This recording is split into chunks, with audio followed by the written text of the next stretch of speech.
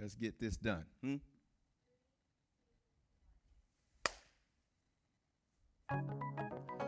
Good morning, new creation. It is a beautiful morning. It is another day the Lord has made. I will rejoice and I'll be glad in it. How many of you know God has been good? In spite of everything that's going on all around us, my beloved, He's been good to each and every one of us. He woke us up this morning, another day. And so let's give God some thanks. Let's give Him some praise because He's an amazing God. Yes, my God is an amazing God. It is so good to be back with you, New Creation Outreach Ministries. I just look forward each and every week to fellowship with you through the Word of God. We had an amazing Sunday school this morning, and now as we shift into this teaching, shift into the hour of worship, we've had some worship through our dance ministry, our arts, and they do a wonderful job. And here we are now again, all gathered together again, tuning in, listening in to the Word, New Creation. And my beloved family, it's hard not to bring up these very different times and unprecedented times we're living in. I keep calling them perilous because the Bible says they're perilous. The Bible warns us about perilous times coming that we would face in what we are certain to have these last days.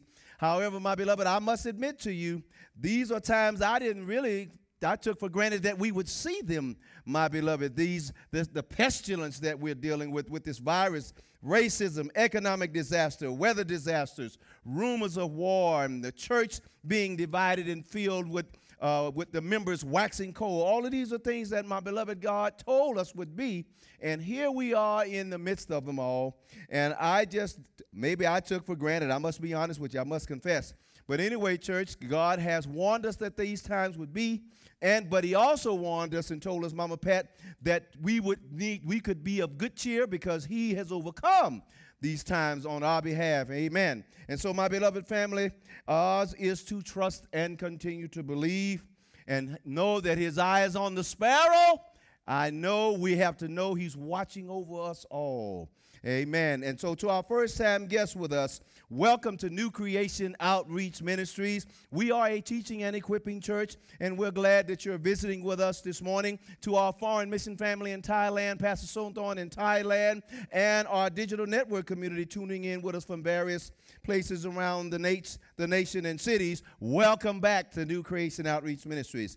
To those, again, of you who are with us for the first time, we are nearing a completion of our family series here, and here it is up here right before us, Bible Crosswords, Marriage on Purpose, and Living in Single on Purpose. Let's go to the Lord in prayer. Heavenly Father, we thank you, Lord, for this blessed day. We thank you, Lord, that no matter what is happening all around us, Father, our eyes are on you, and your eyes are on us. His eye is on the sparrow, and I know He's watching over me. He's watching me, over me. And so, Father, we just declare, Lord, your hand. We declare your grace. We declare your mercy. We declare your power and authority over this virus and over every evil that is going on around our world today. Thank you, Lord, again for the privilege to pray, for the privilege to bring the word before your people. Use me now above and beyond that which I have prepared. And Father, I'm going at the end of it all, you're going to be glorified. It's in Jesus' name, and the church said amen. And again, my beloved family, we are, again, to those who are with us for the first time, we've been going through our family series that we teach every couple of years, our family series. And this particular one, again, is entitled Bible Crosswords, Marriage on Purpose, Living and with our marriage, and then with our singles, it was Living Single on Purpose. And let's look here real quick. We started out with the singles, and we covered all these teachings. All this stuff is online. You can go and listen to every one of them. And then we moved into the marriage portion, which is where we are now, and we're dealing with all of these issues here that you see before us. And my beloved, these are the teachings that we started with in the marriage portion that we're in now. We started with Nabal and Abigail, and we looked at what a staged marriage looks like. Then we moved into when stocks go down and fluctuate, there's a profit margin after deductions. Then we spent 3 weeks, closed out last week, with our sexual intimacy portion of this series with Between the Sheets 1, 2, and 3.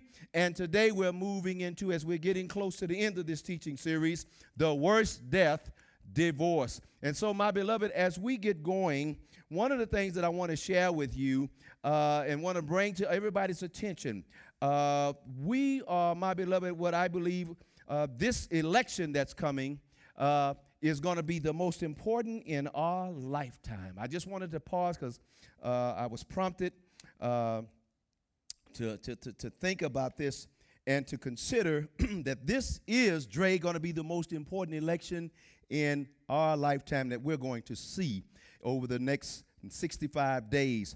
And so, my beloved, I was prompted. You know, we're going to be going into a new series, but what I am going to do for 2 weeks, probably 2 weeks, I'm going to take us into a series that I taught 8 years ago entitled, "In Whom Do We Trust, Capitol Hill or Zion's Hill?" And my beloved, I'm going to teach, as we get ready to move into that time of the election, I'm going to spend a couple of weeks dealing with the body of Christ and government, because, my beloved, you and I, this particular election, we're going to have to make sure that we have an understanding of our responsibility as it relates to government, as it relates to decisions and choices that we have to make. We're just going to simply use the word of God. So, my beloved, look for that. We're going to spend probably 2 weeks of that. I'm not going to take us through the whole series, but I am going to pick out a few things because I think it's important for us to make sure that when election comes, that we are voting and making decisions according to the word of God and knowledge. Somebody say amen to that. And so, my beloved, again, last week when we were with you, we closed out the third segment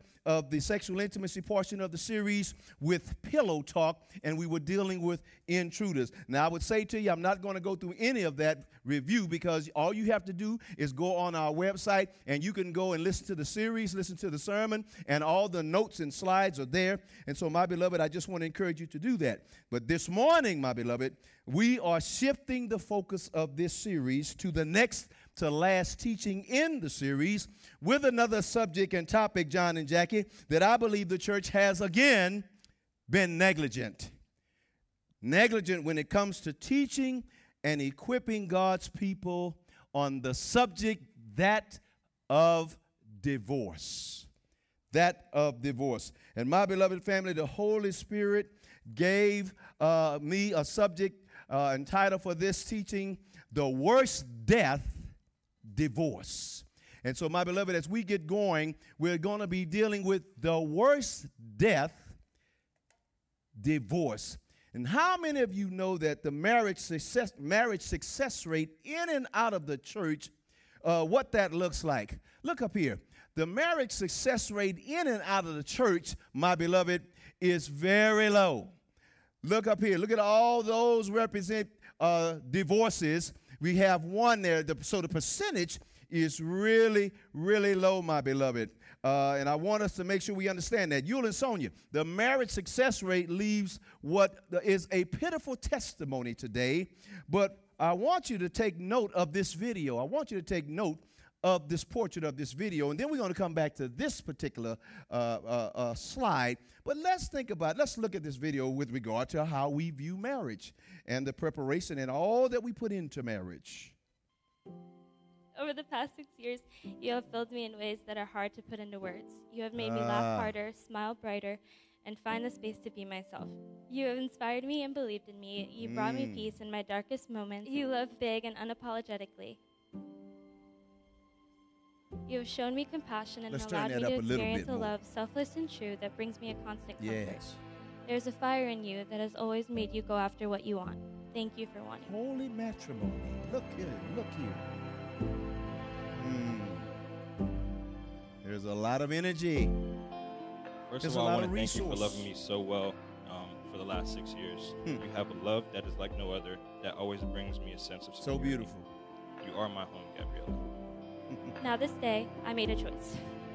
I choose to give myself to you, my best friend, my love, my protector, my rock, and my home. Marriage. I promise to inspire and encourage you, to allow you to be heard and feel secure, to be honest and faithfully yours, to dream with you, to pray with you, to love you fiercely and wholeheartedly. Look how beautiful they are. I love you forever. What a joyful, beautiful day. What a joyful, beautiful testimony, my beloved. This is marriage. This is holy marriage. Some of you it's taking you back to your day. It's taking you back to your wedding day. How wonderful and how beautiful it was. Yes, yes, yes. Family all together.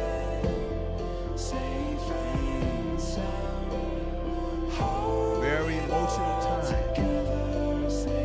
when ultimately a man and wife come together, today, a woman come together. I don't think I could be prouder of Gabriella and Dejan in this moment.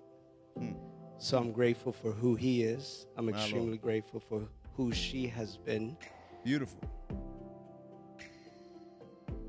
Gabriella has always shown me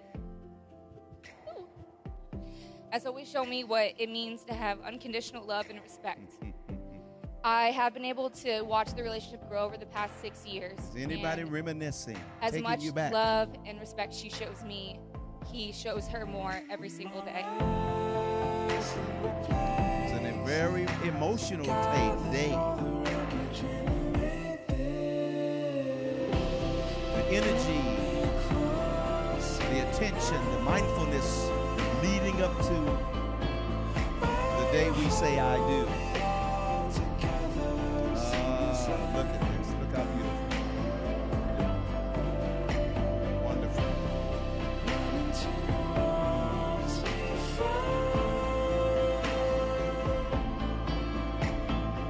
So this family is like family to me.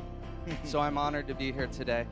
Dejan and Gabriella, your marriage is intended to join you for a life in a relationship so intimate, so personal, that it will change your whole being. My beloved, as we looked here at this video, husbands and wives, the video is a portrait of how most marriages began, how they start. Some of you, as you watched, it took you back to your day. The energy, the resources, the emotions, the mindfulness that we place, or that is placed on the wedding day, and how beautiful it is. But Mama CJ and Rose, sadly, I'm going to say to you, that video is not a depiction of the statistics of marriages after the wedding day, 6 months, 15 months, 2 years, or 5 years. Singles, listen to me, since the 1900s, the divorce rate has increased by over 700%. And Jamal and Brianna, what happens to the success in marriage? Look at this slide again. The marriage success rate in and outside of the church is very, very low, my beloved. And so husbands and wives, singles, looking forward to the day that you will marry someday. What's happening in every corner of the world, my beloved, regarding marriage? I'll tell you what's happening. The worst death is occurring, that of divorce. Those beautiful grooms and bride, that beautiful groom and bride, my beloved, there are grooms and brides all over our world abandoning marriage. And Keith and Dorothy, the worst death is happening. Listen to me now. Listen to this statistic. The worst death is happening every 13 seconds. There's a divorce in America alone. Every 13 seconds, there is a divorce, my beloved, in America alone. And so, New Creation, I believe this teaching will be the most important of all the teachings in this series. Husbands and wives, singles, parents with teens, children. I'm going to ask you again, as I've been asking you each and every week. The call is for everyone to pay attention and take notes today to what the Spirit of the Lord has to say. Because I will tell you again, my beloved, I believe this teaching is going to be the most important of all of them. We all need to pay attention today, because listen to me.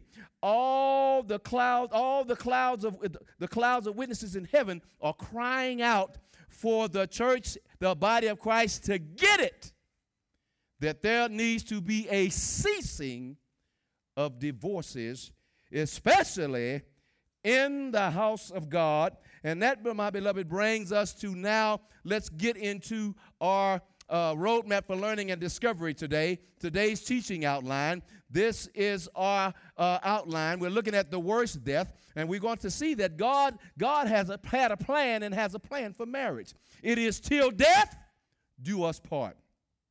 And my beloved, we're going to look at Christ and his bride, and there needs to be some commitment to the wedding vows.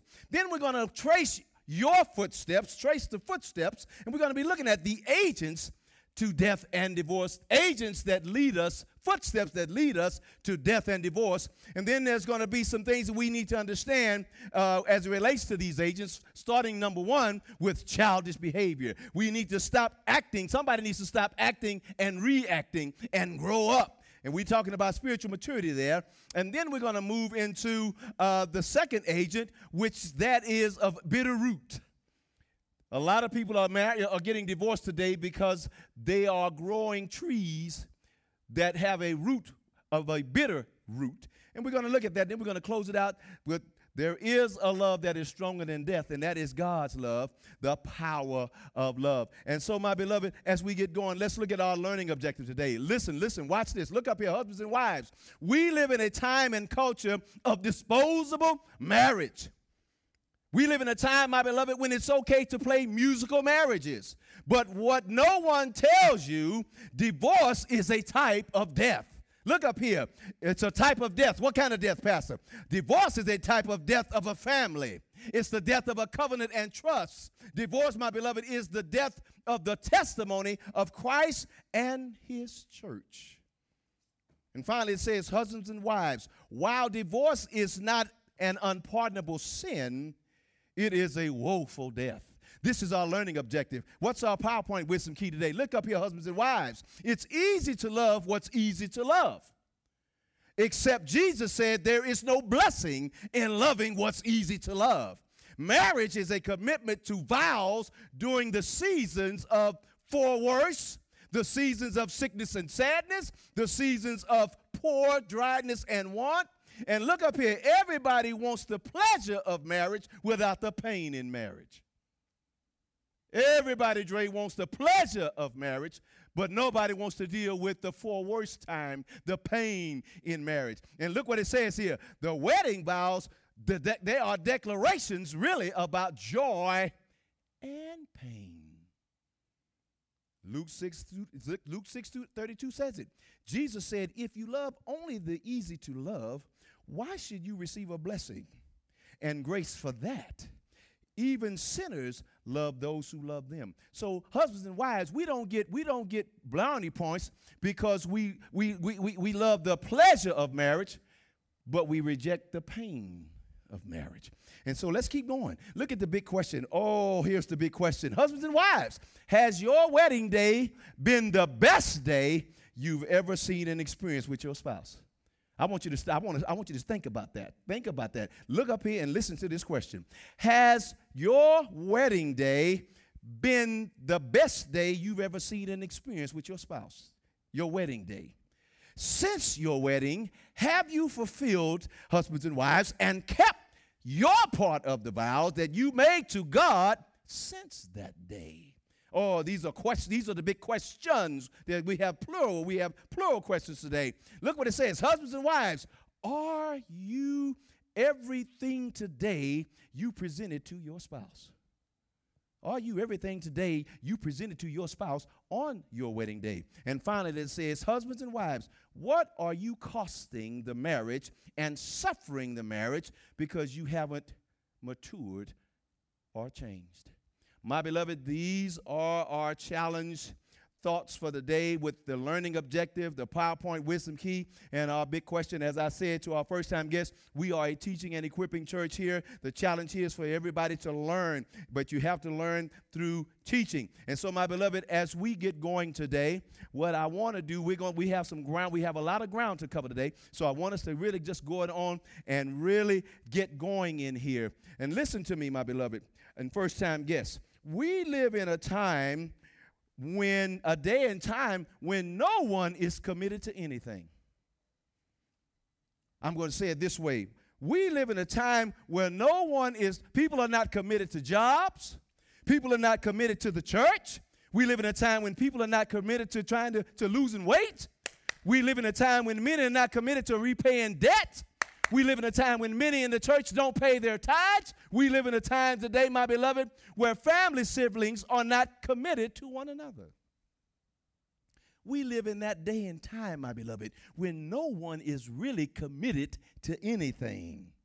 And the same could be said of marriage, my beloved. Husbands and wives, we know that there are many today that have not committed to the vows. They weren't, and that's why divorce has occurred. Why? Because when we are not committed to the wedding vows, there is a certainty of an expiration date. Death will occur. And listen to me now. Listen to the Spirit of God in your pastor. You know, here at New Creation, we speak the truth, but we speak it in love. Some people get a little agitated by it, but it's okay. We have people today that are divorcing 3, 2, 3, 4, and 5 times. And listen to me. Singles, roughly 6 out of every 10 kids are raised in single-parent homes for one reason and one reason alone: divorce. Divorce. And so, my beloved, we are setting up the foundation for where we're going today. My beloved ladies, listen to me. The greatest unity in the world is that of two people who have married one another. It's the greatest unity in the world of a husband and wife marrying and coming together. But Jazzy and Gabby, when a husband and wife walk away from that unity, the worst death occurs: divorce. The greatest unity is the unity between a husband and wife. But when a husband and wife, or husband or wife, decide to walk away from that unity, what you have left is an abandonment of the worst death, that of divorce. And my beloved singles, I would say to you right now, listen to the Spirit of God in your pastor. In the beginning, somebody type it in the chat, in the beginning. In the beginning, it was not so. In the beginning, God created a plan for marriage, and that plan was, my beloved, till death do us part. Till death do us part. But listen to me, watch this now. But here's what Satan and the world have turned marriage into. Look up here. Here's what Satan and the world, my beloved, have turned till death do us part into. The culture and society we live in today has turned till death do us part into disposable marriage and musical marriages. We have now, who is this judge? That's Judge Dana Cutler, the Cutlers. Well, divorce court with Judge Lynn Toler. Look up here, 90-day fiancé. This is what we've turned till death do us part in, holy matrimony. And some of you love these shows. Some of you love, what's that over there? Love and Marriage. Some of y'all love watching the show Marriage Boot Camp, reality stars. And then there's this one here, The Social Experience is back, Married at First Sight. We got people that don't even know each other and they get married. This, my beloved, is what we've turned till death do us part into today. The culture and society, now marriage is disposable marriage. But here's the tragedy of that. Some of this same thing is happening in church. Musical marriages, disposable marriages by so-called Christians who love the Lord and stood before God and committed marriage vows. But this is a portrait of our culture and the society that we live in today. Singles, pay attention to this. This is the culture that you're up against. 90-day fiancé.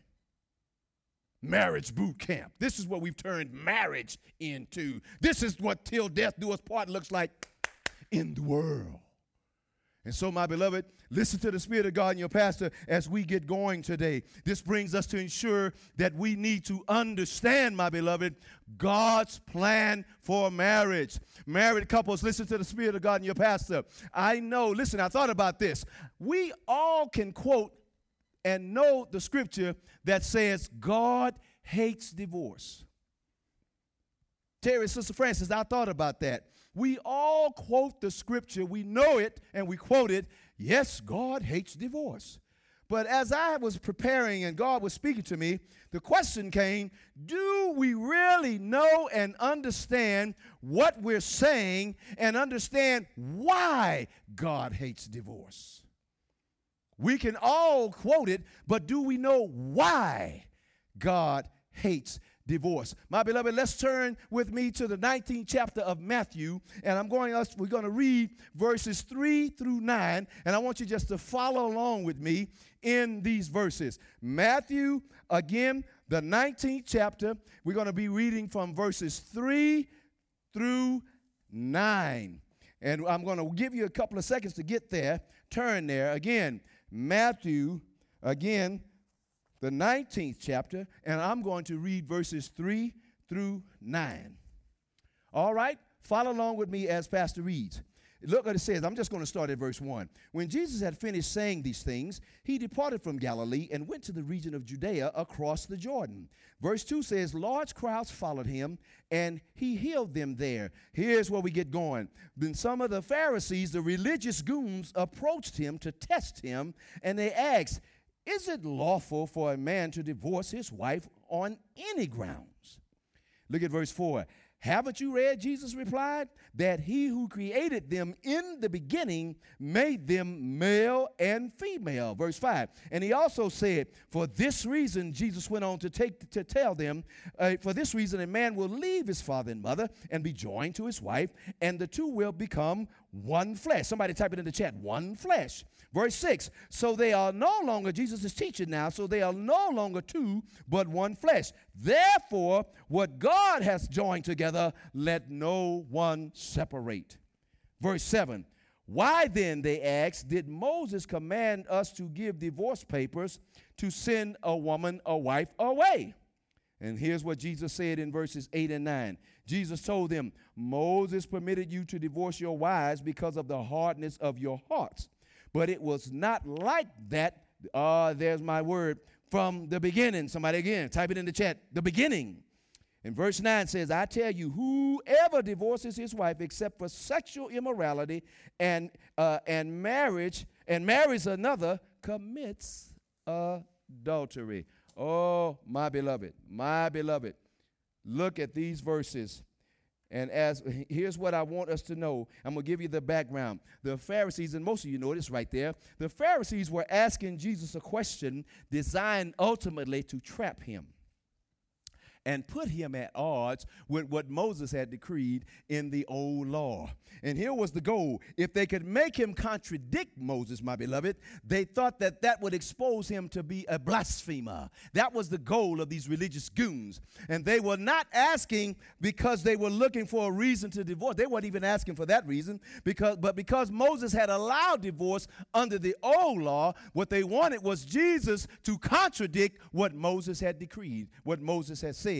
And so what did Jesus do in these verses, my beloved? Jesus answered, Jazzy, the question not by going to the law. Jesus took them back to the beginning when God actually had instituted marriage. Jesus says, no, I know what you guys are trying to do, but I'm going to take you back to what I originally put in place. And so Jesus did not defy what Moses had put in place. Instead, Jesus showed these goons how man had strayed away from God's original design for marriage, for a holy union between a man and a woman, the same way we are doing holy matrimony till death do us part today, the same way, my beloved. And so in the beginning, listen to the Spirit of God in your pastor. We're talking about why we need to understand why God hates divorce. In my beloved, in the beginning, God created the institute of marriage, and it was supposed to be holy and sacred and binding. That's the way it was supposed to be till death. Till death. And I want to say to you right now, I don't know who I'm talking to, that's still God's plan. God doesn't change. But married couples, singles, parents, here's what I want you to understand. Here's what the church seems to be missing to take to heart that we haven't taken to heart. Why does God hate divorce so much? Why did the Holy Spirit give me this title, The Worst Death, Divorce? Carl, Julie, William, Melanie, listen to me. Here's why. Holy marriage is an enactment of Christ and the church. Holy matrimony, my beloved, is an enactment of Christ and the church. Listen to me. Listen to me. But when a husband and wife divorce,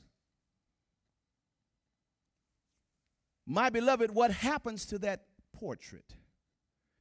What happens to that portrait is it takes the portrait and enactment of Christ divorcing his church. Is somebody starting to connect the dots? Why God hates divorce. My beloved church, listen to the Spirit of God and your pastor, and never forget what I'm getting ready to say.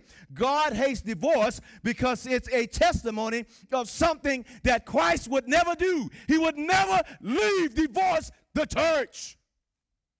That's why he hates divorce so much. It is never something that he would do. Christ would never walk away from his bride. Christ would never turn his back on the church. That's why he hates divorce. The husband is a portrait of Christ in Ephesians 5. In Ephesians 5, the wife is a portrait of the bride of Christ, the body of Christ, the church. And so God hates it when a Christian husband and wife get a divorce, because it is an enactment as if it was something God would ever do. God would never leave us. God would never quit on us. God would never abandon his bride, the body of Christ, his church. And so, my beloved, somebody just got a revelation. This is why God hates divorce. But I wonder if we ever really thought about it like that. That's why God hates divorce. When we divorce, it's a testimony to the world. It's a portrait of God leaving and divorcing his church. And God, my beloved, would never, ever do that. And so that, my beloved, is why God hates divorce. He would never walk away. And let me say this while we're here. God would never join together illicit marriages. Pastor, what are you talking about? God would never join together two men. God would never join together two women. God would never join together a Christian with a non-Christian.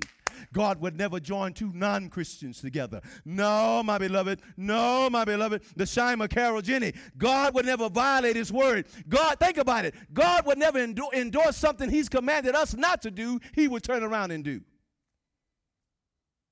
He would never do that. Is anybody understanding this whole thing of the worst death is that of divorce? And now that brings us to another thing that I want to highlight here. Pastor, what about divorce and remarrying? Well, I got a divorce, but I remarried. What does God say about that? Well, we know we did see what God said. He told him in verse, what did he say in verse 9? I tell you, whoever divorces his wife except for sexual immorality and marries another commits adultery. Oh, we gotta address that. Spirit of God say, make sure you address that. And here's what I want to have y'all thinking about as I have you turn to the 4th chapter of John, and we're going to be looking at verses 15 through 17. The 4th chapter of John, and we're going to be looking at verses 15 through 17. Mama Diana, here's what we need, and here's what I want everybody to be thinking about as you're turning there. Beloved, there are those who teach that Jesus has decreed that remarriage is an act of divorce, is an act of adultery. There are those who teach that. In other words, remarriage is not acceptable to God. There are many that believe that. There are many that teach that. Your getting remarried is not acceptable to God. Beloved, and let me be clear. We've already made it clear. God hates divorce. But Tina, is divorce, here's the question, is divorce an unpardonable sin? Is divorce an unpardonable sin, my church, my beloved? In other words, does God's grace not extend if you have divorced somebody? His grace, in other words, you're condemned. Does God hate remarriage. I'm wanting you guys to think about this. We're trying to address this matter just for a few minutes. And new creation here in John, here's where we're going. I want you to see something. Jesus, and y'all know, many of you know the teaching here. My beloved, Jesus had arranged an appointment with a Samaritan woman at the well. We all know the teaching here. Those of us who are familiar with our Bibles and study our Bible, we know what was going on here. Jesus had arranged an appointment, an encounter with the Samaritan woman because he wanted to minister to her. He wanted to offer her the salvation of the Lord. He wanted to offer her redemption. But here's where I want us to pick up with verses 15 to 17, and I want us to just note some things here. Verses 15 to 17 of, again, the 4th chapter of John. Let me get over there with us. Oh, my beloved, I hope y'all are getting this. This is some good teaching today based on what God is. God, the Holy Spirit is so good. Look at verses 15 to 17. That's where I want us to focus. So we answer this question. Jesus has met her. He's had an encounter with her. He's told her all about, again, the living water. And here, as she's having this exchange with him and he's having this exchange with her, she says in verse 15, "Sir," the woman said to him, "give me this water so that I won't get thirsty and come here to draw water." And look what he said in verse 16. Jesus, dealing with wanting to redeem her, Jesus says, "Go call your husband." And he told her, "And come back here." Look at verse 17. She says, "I don't have a husband." She answered. "You have answered correctly," Jesus said. "I don't have a husband." Jesus said, "For you have had 5 husbands. And the man that you're playing house with now, you're shacking up with now, playing house with now, he's not your husband." I want to stop right there. Remember, I asked the question, is remarriage, is divorce an unpardonable sin? Does God, has he decreed that remarriage can't be done anywhere in the Bible? Remarriage, is it not acceptable to God? If it's not acceptable to God, many of you who have divorced and remarried, you are in trouble. If that teaching, if this is what God has decreed. But my beloved, listen to me, to the Spirit of God and your pastor. Singles, I want to tell you right now, what Jesus was doing now, if remarriage was unpardonable and God wouldn't never honor it, then why would he even set up an appointment with a woman who had been married to 5 men? Let's just use some common sense here. If there is condemnation to those who are in Christ, according to what the scripture says, there is no condemnation. There is grace greater than our sins, what the Bible says. But here again, here's what I want us to note. I just want you to see this now. Singles, what Jesus was really telling this woman at the well, she would have never been married to 5 people if she had sought him instead of trying to find love in all the wrong places. Now, that's what he was trying to help her with here. Ooh, somebody just got a revelation. Somebody put it in the chat, hallelujah. Somebody just type hallelujah in the chat. What Jesus was trying to let her know, my beloved, if you had sought me instead of trying to find love in all the wrong places through one marriage after another marriage after another marriage after another marriage. And, you know, we have people today who married 3 and 4 times. There's something wrong with that. Make no mistake about it. But Jesus was letting her know, if you had sought the living water, you'd have never gone through all those disastrous relationships. And church, what I want us to draw from this, we've already drawn great word from it, Terry, but did anybody notice Jesus acknowledged that she had been married, that it wasn't that he didn't know. Notice the conversation. She says, "Give me the water," and he says, "Go get your husband," knowing that the man that she's playing house with is not her husband. So it wasn't that he didn't know she had her past. He's God. He's all-knowing, Mama Diana. But notice, he also he lets her know he knows that she's been married 5 times, which was a disaster. Let's not play around with that. That's a disaster. But he also told her, the man you playing house with right now, you ain't married to him either. And here, my beloved, is where I want us to make sure we understand. Wanda, Jesus didn't tell her she was condemned because she had been married. I'm just trying to address this whole thing that God has somehow, God condemns remarriage. Everybody's going to hell. Adulterers are going to hell. In other words, if you married, if you got out of a marriage that was a disaster, you got out of a marriage of abuse, you got out of a marriage that if you hadn't got out of it, you might have died, whatever, you're condemned. No, my beloved. Notice, Jesus set the appointment up with her. He sought her to do what? Heal her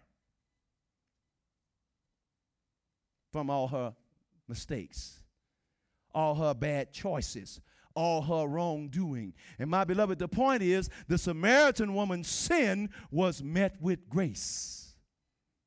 And unless I don't know what I'm talking about here, my Bible tells me that there is grace greater than our sin. And there's no big sin, there's no little sin. Remarriage or getting a divorce, as sad as it is, as awful as it is, doesn't mean that God is an unpardonable sin. Don't let nobody tell you that. Her sin just happened to be that she was getting caught up in marrying over and over again. But there was something that was systemic with that. She was looking for love in the wrong places, like a lot of people. Now, people do marry, and they marry wrong. She just represents it. She represents the culture that we live in today. People marrying for the wrong reason. People get married today. This is what I'm talking about. People get married today, even in the military. There are folks who get married so that they can get extra money. People get married for all kind of dumb reasons. This woman represents how you can get married for the wrong reason. And yet, Jesus didn't condemn her. Why? Because Romans tells us there's therefore now no condemnation to those who are in Christ. She's not even saved, having had all these marriages, but Jesus was trying to redeem her. And we do know the end of the story, don't we, Sister Francis, that when she left from the well, as she came on her way to the well, she was an adulterer. She had married all these men. But when she left the well, she was new. And that's why as she walked through town going to the well, everybody recognized her. There's that harlot. There's the woman who's been married. She's married over and over and over again. You do know the community knows. Everybody talks about when folk get married over and over and over again. So the community saw her going to the well.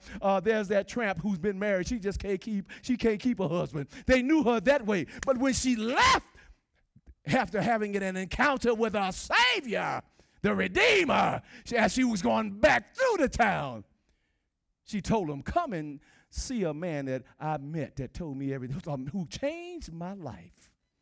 And so, my beloved, I'm going to close it right there with this issue that God is against remarriage. That if you have been married and you divorced and you remarried and met the love of your life and you've been married to the person now 15, 20 years, that God does not honor that marriage. Let's cut that nonsense out. You got to know the word for yourself in context. In context. I could go further with that, but in the interest of time, I'm not going to go any further than that. Listen to the Spirit of God in your pastor. Let me say this. God expects a commitment and an honor in marriage. And let me make that clear. God does not expect believers to treat marriage like a piece of fruit that you can chew off of for a certain amount of time, and when you get tired of it, you throw it away and go get another. That God does not honor that. I want to be clear. But if you were in just a marriage that was just horrific, abuse, everything that God said and here let me clear this up. Thank you, Holy Spirit. Well, Pastor, I got married and I wasn't saved. Because I wasn't saved and I didn't know, can I get divorced? No! What you got to do is get to work. You got to allow the power. See, because you stood at the altar and made those vows, now what you got to do, according to knowledge, is do it God's way and let God fix it. Because God can do everything but fail. And because you stood before him and made vows in a way that you didn't know what you were doing, he says, I'll take it and bring good out of it. All things can work together for good to those who love God according to his purpose. Somebody has got a revelation. Somebody is getting it. I'm going to get the CD myself. I'm going to buy this CD myself. This is, woo! No. You can't get divorced because you didn't know. You stay there and you hang in there. Why? Because God hates divorce. He hates divorce. And now, my beloved, the question is, God can bless and will bless remarriage. Don't let anybody tell you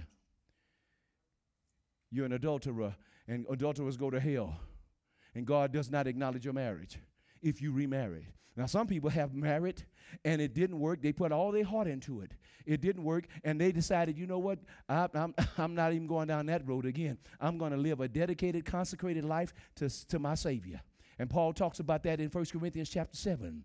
Those who are not married can concentrate. And God has ordained some to be single, to spend your whole life single. And those that God has chosen to do that, they are at peace with God and at peace with themselves. There's some of our singles, I know some of our single women that have been single, and they know they're going to be single the rest of their life. They're not desperate. They're not running around crying and, what's wrong with me? They don't have that spirit. They don't have that spirit. They recognize because of the maturity in them, and that's where we're getting ready to go. Somebody type it in the chat, spiritual maturity. Because they had spiritual maturity about themselves, they recognize that this has been God. Their singleness is God's calling on their life.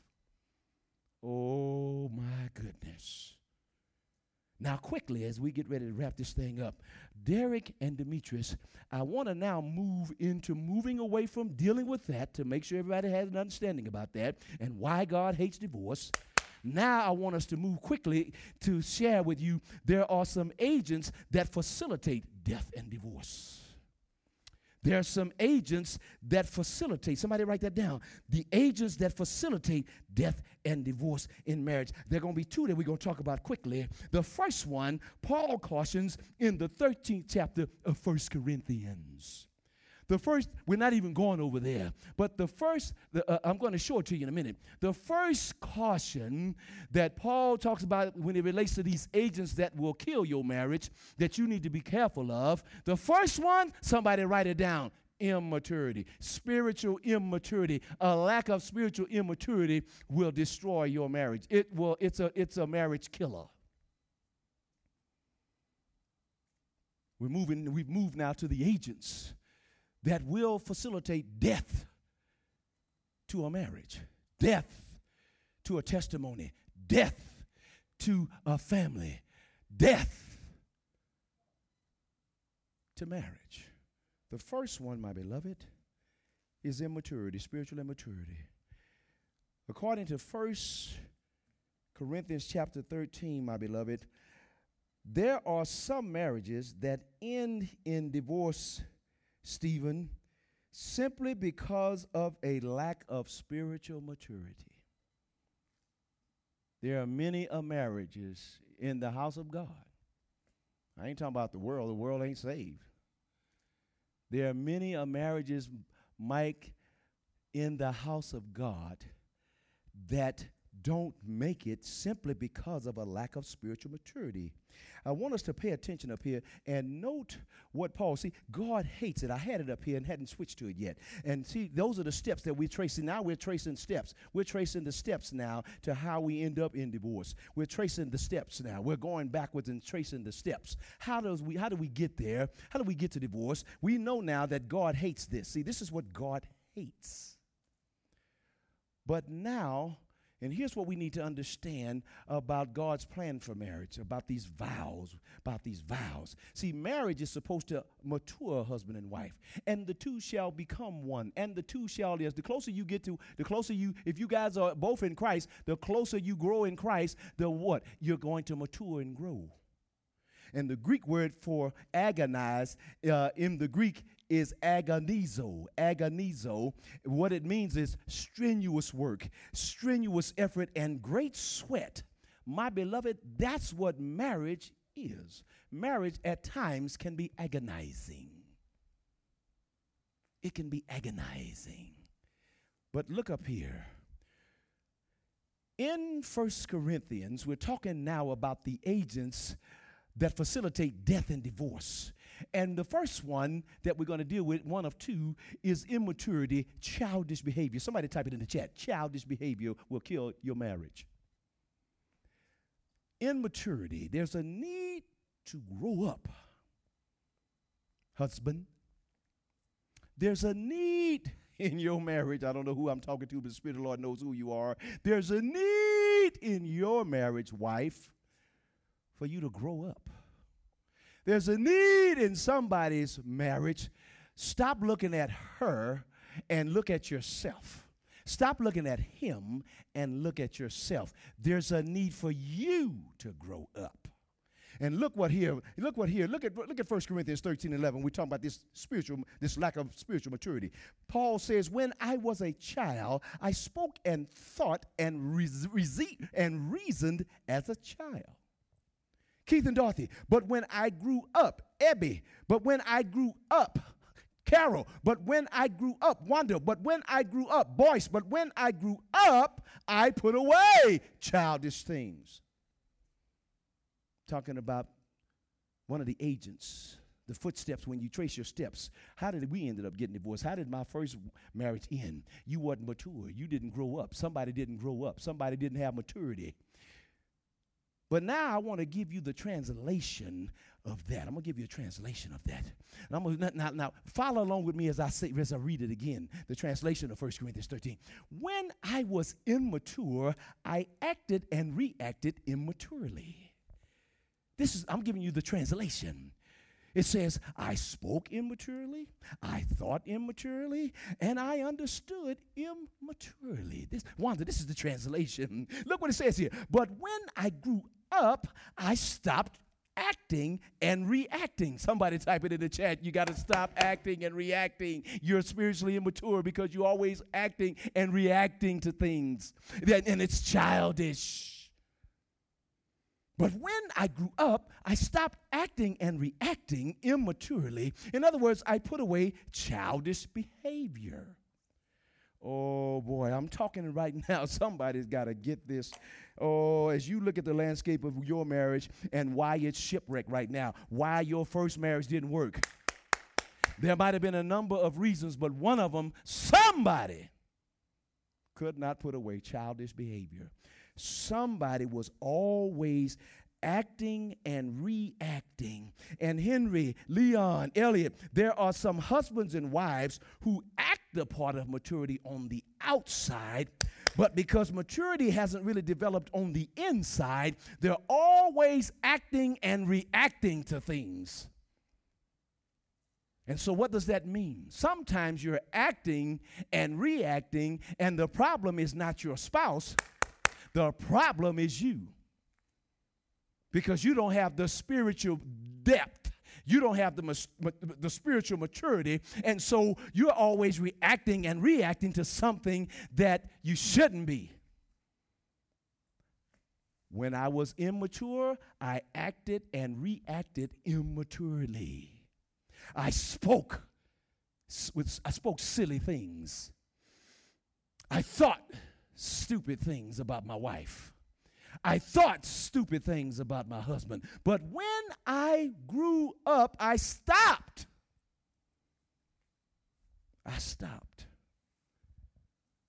And the problem causing a lot of divorces in a lot of marriages, somebody didn't grow up. And listen to the Spirit of God in your pastor today. I don't know who I'm talking to, but if you don't stop acting and reacting and put away, notice what he's saying.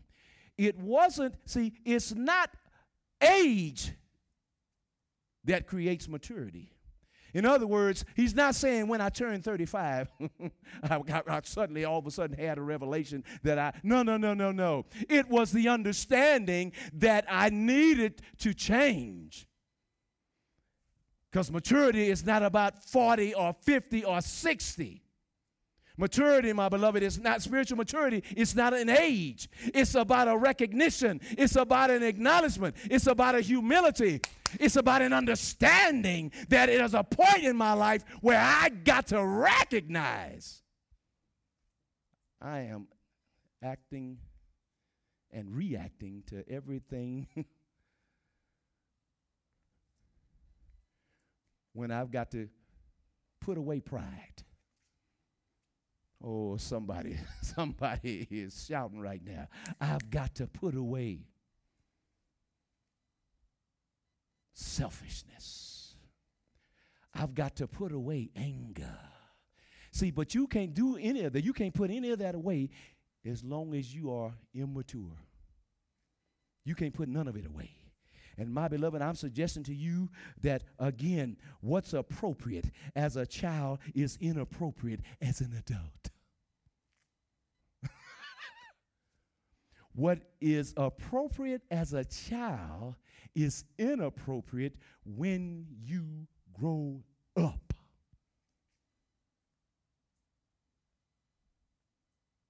So it's time for somebody to stop acting and reacting. See, somebody's going to have to change. Somebody type into the chat, I got to change. He's got to change. She's got to change. Somebody, both a husband and wife are going to have to do what? Change your behavior so that you can grow up. And growth is a choice. Growth is a choice. Paul's trying to help us here. This is an agent to death that leads to divorce, childish behavior, immaturity. There's a need to grow up. Somebody has got a blessing. God bless you. Gave it to me to give it to you. Now, as we continue to move on, church, the second agent facilitating death and divorce is, I'm getting ready to go close. The second agent facilitating death and divorce in marriage, my beloved, is something the Hebrew writer warned us about in the look up here. Got one more thing. Didn't even realize up here. Look up here. I got more for you on the maturity thing. See, love becomes selfish. A need to grow up when love becomes selfish. There's a need to grow up when love becomes selfish. In other words, your needs and desires are the number one priority instead of your wife's or your spouse's needs to be the number one priority. See, there's a need to grow up when two people become grudge holders and scorekeepers. Ooh, God is so good. Holy Spirit, thank you. See, there's a need to grow up when two people hurt each other with distrust. Just back and forth. They tit for tat, tit for tat. See, that's child. That's two children playing an adult game. See, there's a need to grow up when two people close their hearts. Somebody is on a collision for a divorce because you've closed your heart. Because all you do is act and react. Stop it in the name of Jesus. But look up here. The second agent that leads to death and divorce is a bitter root. Notice what Hebrews 12:15 says here. See to it that no one misses the revelation of God's grace. Oh, I love God's grace. Grace greater than our sin. We talked about that already. Tina, look up here. It says, see to it that no bitter root. Somebody type it in the chat. Somebody write it down. Bitter root. See to it. See, this is a responsibility that a husband and wife have. In marriage, there has to be both working to pay attention that they do not allow a bitter root to spring up and poison. What's another reason why we are divorcing?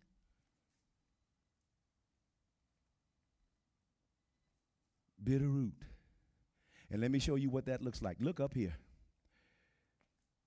This is a tree that will grow in your head, but it's a bitter root.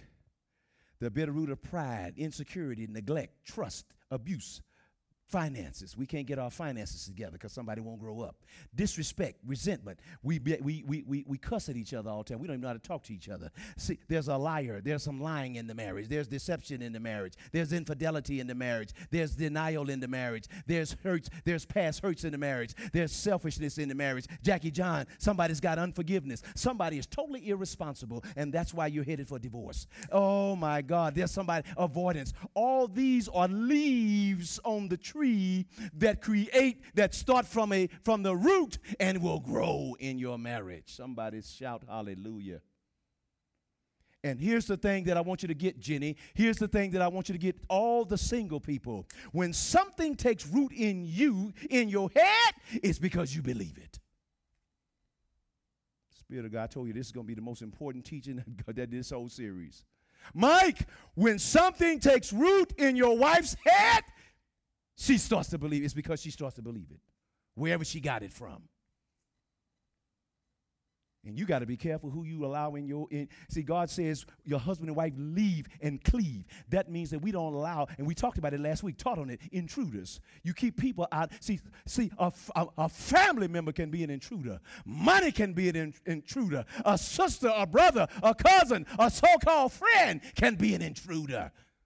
But if you let them speak into your spirit, if you let them get in your head and plant a tree, plant bitter root in your head. Oh, my beloved.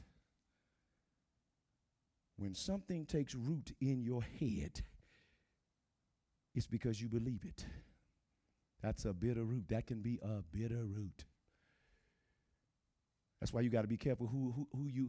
That's why you pick your friends. You don't let your friends pick you. Singles, younger teenagers, listen to the Spirit of God and your pastor. That's why we teach you here. You don't let your friends pick you. You pick your friends. Parents, you ought to be getting this. You got to be teaching this to your sons, your daughters. You got to teach them this. You be careful who you sit around and fellowship with, who you call fellowship with. I get phone calls all the time with people calling me about members being messy, members talking trash. You stay away from folk like that. I've had to learn to stay away from people. People in the church will, they did it to Jesus. He said, they did it to me, they'll do it to you. People will drag your name in the mud. And that's why you got to be selective. And I must admit, sometimes I was not as selective as I should have been. But as a pastor, I got to keep my heart open because I'm a pastor. But when I keep it open, I make myself subject to abuse. But it's okay. God is in every place. And his eye is on me and on all of us. But when something takes root in you that somebody said, and you believe it, that thing will grow like an oak tree. Why? Because Satan will fertilize it. And so, my beloved, as I get ready to close, the Spirit of the Lord has done all the teaching this day. Holy Spirit, thank you, thank you, thank you, thank you, thank you. And so, my beloved singles, when something takes root in your head, it's because you believe it. Beloved, the leaves of bitter roots have been death to a number of marriages. But does anybody understand, again, as I close, has anybody got it, why God hates divorce? Beloved, as I close, I want to leave you with something that I thank God for that is coming out of the Song of Solomon, my beloved. And I want to read 2 verses as I close. And husbands and wives, I want to call your attention to this, and I want to thank God for it. Stephen Tracy, in these verses, Solomon and Shulamite gives us hope about marriage. And what marriage is, it is about God's love. For those of you who are turning, I'm going to give you 30 seconds to get over there if you want to go to Song of Solomon, but I'm going to read it and we're going to be done. Song of Solomon, verses 6 and 7. Giving you a second to get there. It says, verse 6 of the Song of Solomon, chapter 8, verse 6 and 7 says, set me as a seal on your heart, as a seal on your arm. For love is as strong as death. There's that death word. But jealousy is as unrelenting as the grave. Love's flames are fiery flames, an almighty flame. And look at verse 7. A huge torrent of water cannot extinguish love. Rivers can't sweep it away. If a man were to give all his wealth for love, he would be utterly scorned. And my beloved, as I close, thank God for grace and mercy where marriage, divorce, and remarriage are concerned. God's love is stronger than death. And no one who has met with a divorce, who has been divorced, you are not condemned. remarriage, divorce and remarriage, divorce is not an unpardonable sin. And because we are under grace, the love of God and God's grace, we are never condemned. Because we remarry. God doesn't hate remarriage. He hates divorce. But in these verses, as I close, God reinstills the blessings and hope of marriage and what marriage ought to look like. And let me show you as I close. Here it is. What you need to understand. Somebody need to write it down. Love is planned. It's God's plan. See, it was God's plan. Marriage is God's plan till death do us part. Love, number 2, is predestined. God's purpose. See, when we do it according to God's purpose, Jamal and Brianna, when you see you guys we're preparing you guys and you're understanding God, love is planned by God. Love is predestined by God. He has a purpose. The third thing that we need to understand, Dari, love is permanent. It says, set me as a seal. In Genesis, the word seal, it means to be cemented. In the Greek, it means permanent. Love is a permanent thing. We don't fall out of love like a lot of folks do today. Remember what I said. We love the pleasure of marriage. We don't love the pain of marriage. Number 4, love in marriage is possessive. The two shall become one. We're jealous of one. See, there's a healthy jealousy in marriage. You saw the word there here in Solomon. He talked about jealousy. There's a healthy jealousy in marriage where I just want to be number one in Sharon's mind, in her heart. I want to be number one. Now, it's not an ignorant jealousy. It's a healthy jealousy. She wants to be my number one. I want to be her number one. See, love is possessive. Look up here. Next one. Number 5. Love perseveres. It never fails. Didn't we? See, that's 1 Corinthians 13. That's why God hates marriage. Because why? If love is rooted, if there's maturity there, if we're being careful about the bitter root, love will not, we won't, see, that great unity that I talked about, marriage, husband and wife, the greatest unity, you won't walk away from a marriage. You won't walk away. Why? Because love never fails. Why? God would never turn his back on us, the church, his bride. Love will persevere and find a way.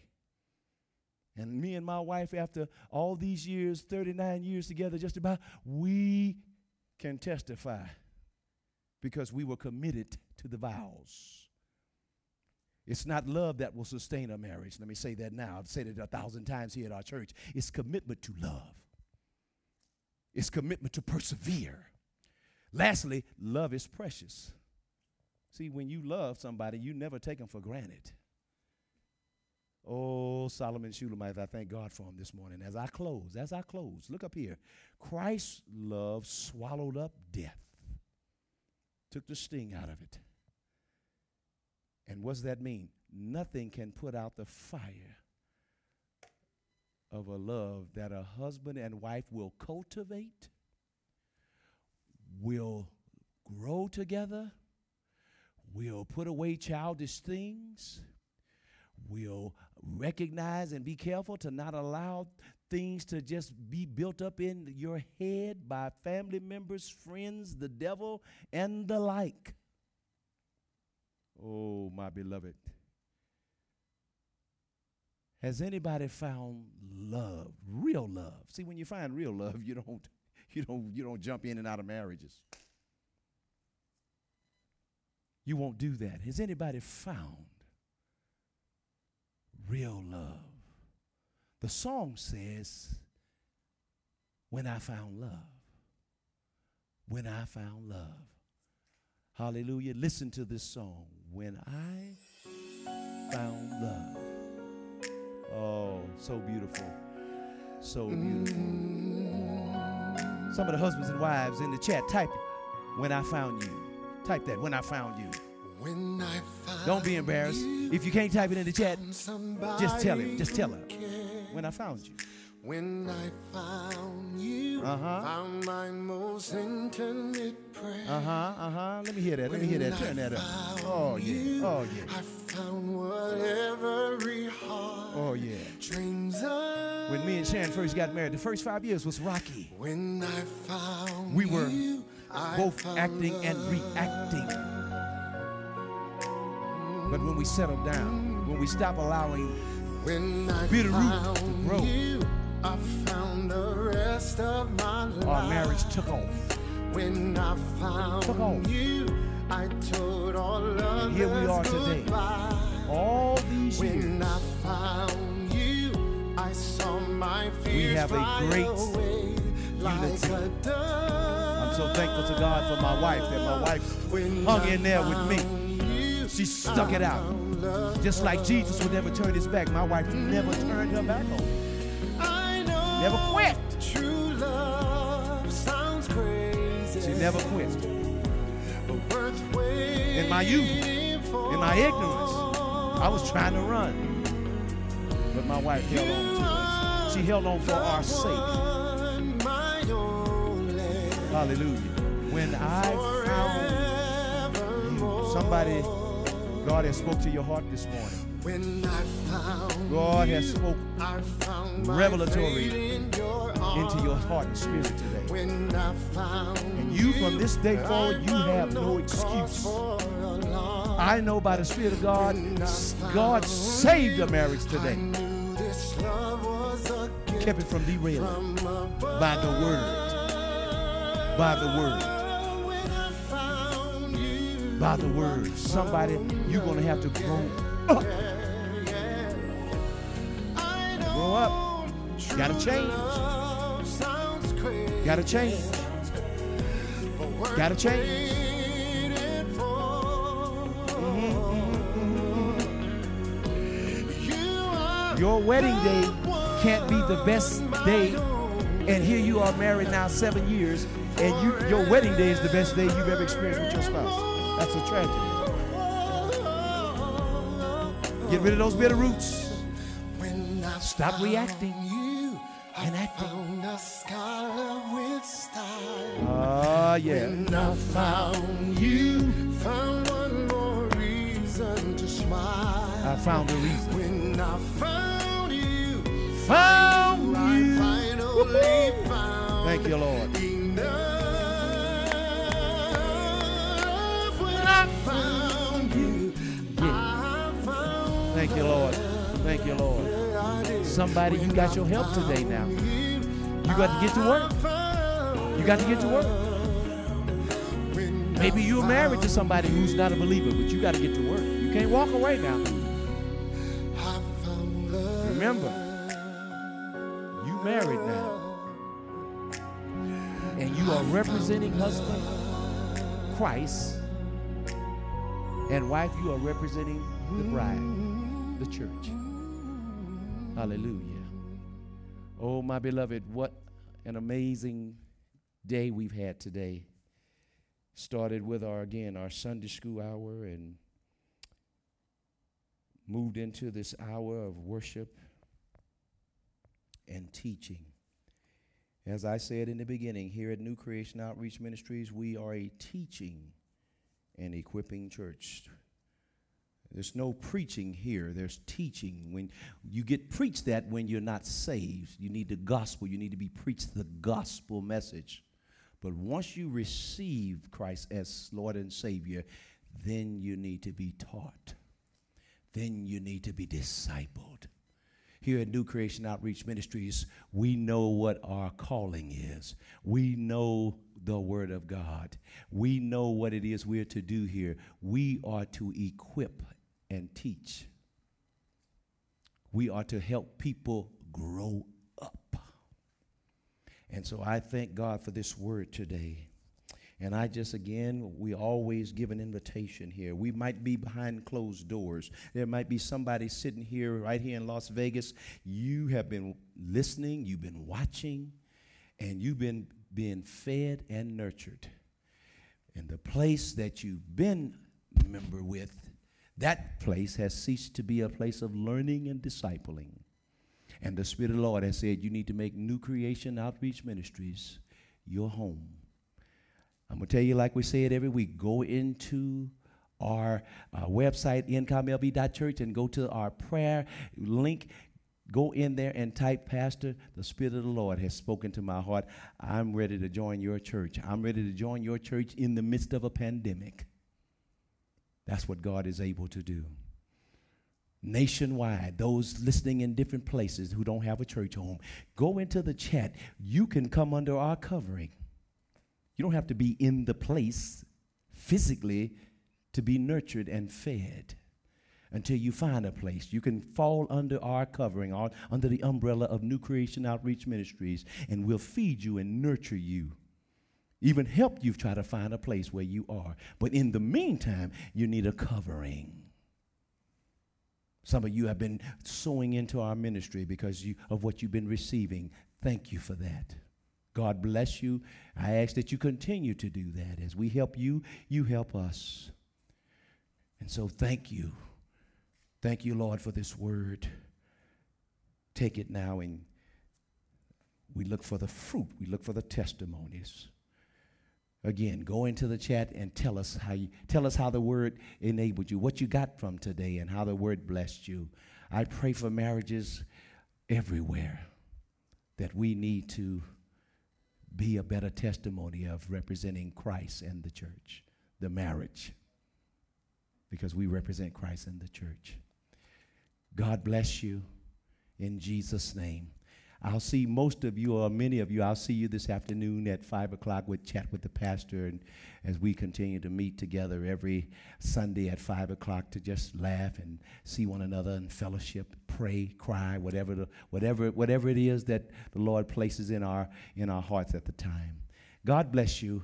I love you. I'll see you next week as we conclude this series next week.